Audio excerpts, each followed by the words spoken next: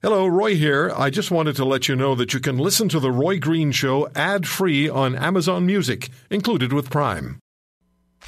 Buckle up, strap yourself in, and get ready. Welcome to The Roy Green Show on the Chorus Radio Network.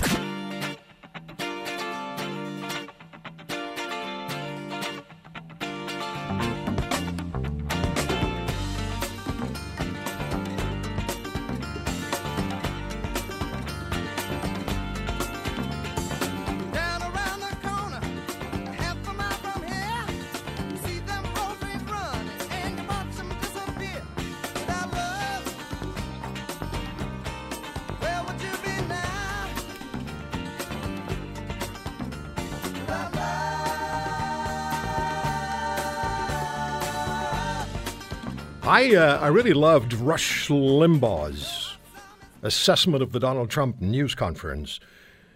He wrote it's like a guy with a laser pointer and a cat. And the media is the cat. And Trump's the guy with a laser pointer. And everywhere he points, the cat runs madly off in that direction. And that's the way that news conference went. The folks on the left are suggesting that it was chaotic. Donald Trump knows exactly what he's doing. And he's playing the media the way they've never been played before. And they don't like it. And I find this very interesting, and I tweeted it earlier today at The Roy Green Show, and we'll be speaking with Fran Coombs, the managing editor of Rasmussen Reports, Rasmussen Polling in the United States, in the next hour, about all the goings-on with Donald Trump. Of course, on Monday, Joe Trudeau met with him. And so today comes the Rasmussen poll number. 45% of Americans say the country is headed in the right direction. 45%. Now, before you get too excited if you're on the left, that compares to 30% a year ago, and it's higher than any week during Barack Obama's entire 8-year presidency. All right? 45% of Americans believe the United States is headed in the right direction. Last year at this time, with Barack Obama in the White House, it was 30%. And the 45% of Donald Trump last week is higher than any single week during the 8 years of Barack Obama's occupation of the White House. There you go. We have a lot coming up on the show today.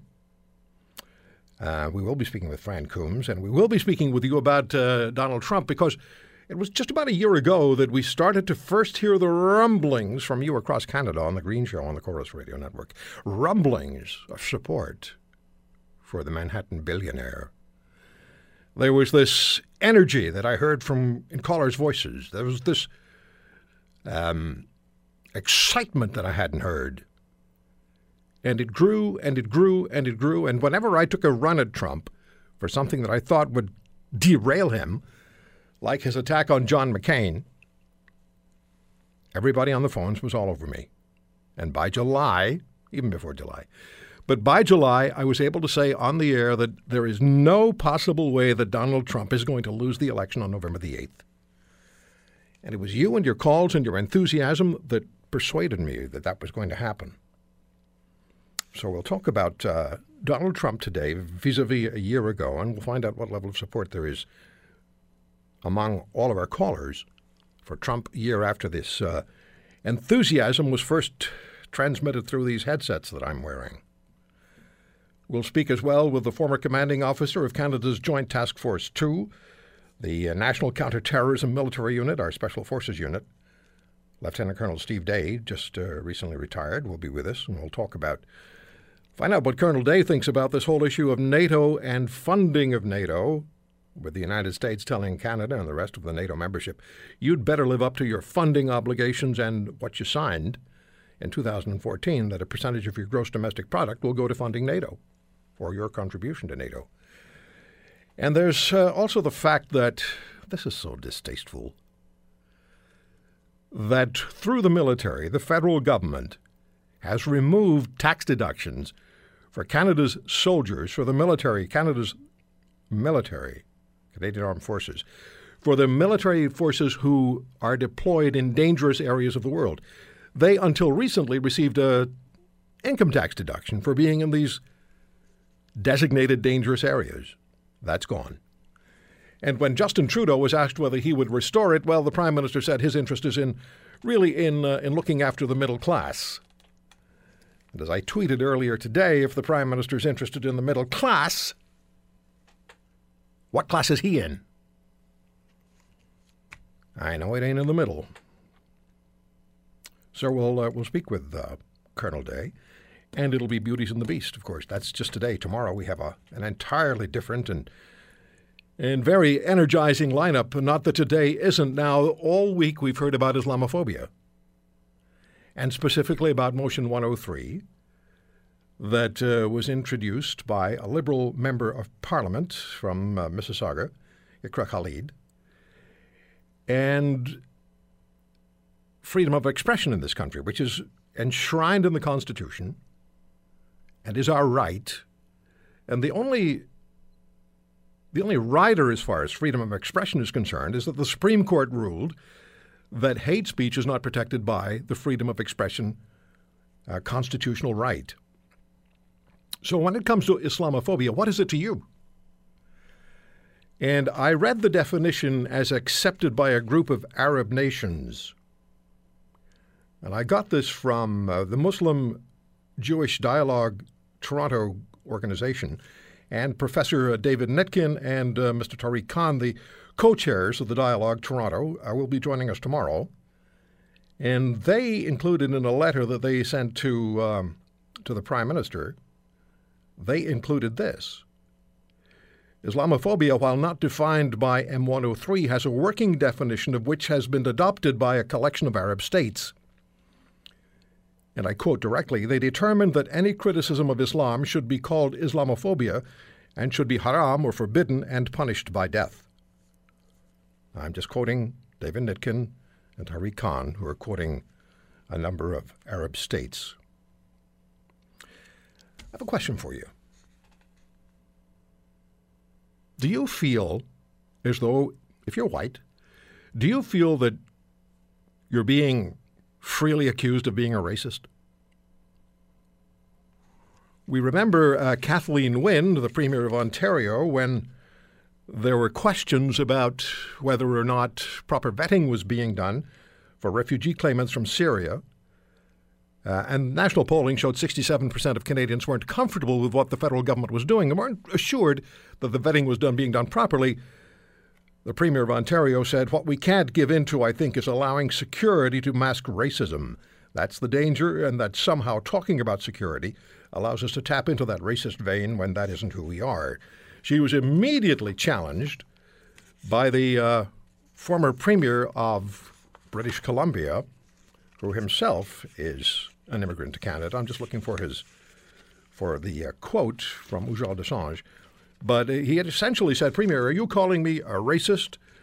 And I believe you have, and that's unfair to Canadians. I'll find the exact quote by Ujjal Dosanjh in a minute or two. I've got information overload in here right now. So I got to thinking about this, and Premier Reardon calling Ontarians really bad actors on GHG emissions, while her government is responsible for hundreds of thousands of people in the province not being able to pay their electricity bills and having their power cut off. So we're supposed to be quiet. We're not supposed to challenge the ruling class and the elites. When Justin Trudeau talks about wanting to help the middle class, what I hear is a man assigning himself membership in the upper ruling class. And when I hear Wynne and even Quebec Premier Couillard accuse Canadians who simply question whether the federal government is properly vetting refugee claimants from a Middle East war zone, I hear a self-important school trustee who found herself in the Premier's office berating and insulting the people she trolled for votes. And particularly when I hear accusations of racism, I have to ask myself, who is the ruling class accusing of being a racist? And I suspect they're pointing their finger squarely at white Canadians. As in the advertising for government jobs. Some government jobs white males need not apply, or Caucasians need not apply. We've talked about those situations, and why not? These white males, these Caucasians are Canadians, and when Canadian governments close job competitions to these white Canadians, who's the racist? So this week, Parliament heard the private member's motion of Iqra Khalid, the Liberal MP for Mississauga-Arundel, M103, which condemns Islamophobia and will call on Parliament to develop a national strategy to oppose it. So what is Islamophobia, and are you one? And again, quoting the Muslim-Jewish Dialogue Toronto, Professor David Nitkin and Mr. Tariq Khan, they say that a collection of Arab states have adopted this working definition of Islamophobia. They determined that any criticism of Islam should be called Islamophobia and should be forbidden and punished by death. No one's suggesting that Iqra Khan wants that to be M103, but it would have helped if she had provided a definition with her motion. The Liberals and the NDP support M103, and the Conservative Party offer an amended version which I read and which seemed to me to be twisted like a pretzel in its own political correctness. And if you're wondering if I'm stepping over any lines constitutionally or according to the Charter, no, I'm not, because freedom of expression is enshrined in our Constitution, with one exception. I pointed that out earlier. If anyone believes that I'm practicing hate speech here, then please buy a dictionary. And here's my question to you at 1-800-263-2428. 1-800-263-2428. Are you a racist? Are you a xenophobe? Or are you tired of being labeled by politicians with an agenda? In the next 90 seconds, evaluate yourself, please, and your beliefs and feelings, and answer the question, are you a racist? Are you anti-Muslim? Are you a white supremacist? Or are the politicians who accuse you of being racist, even if they do so slyly, are the politicians who accuse you of being racist if you question the vetting of refugee claimants from the Middle East? Are the politicians, in fact, the racists? 1-800-263-2428. Who's got the guts to take this one on? Who's got the guts to take this one on? Are you a racist? Are you a xenophobe? Or are you tired of being labeled by politicians with an agenda? 1-800-263-2428. I know I'm straddling the line. That's where I live. We'll come right back.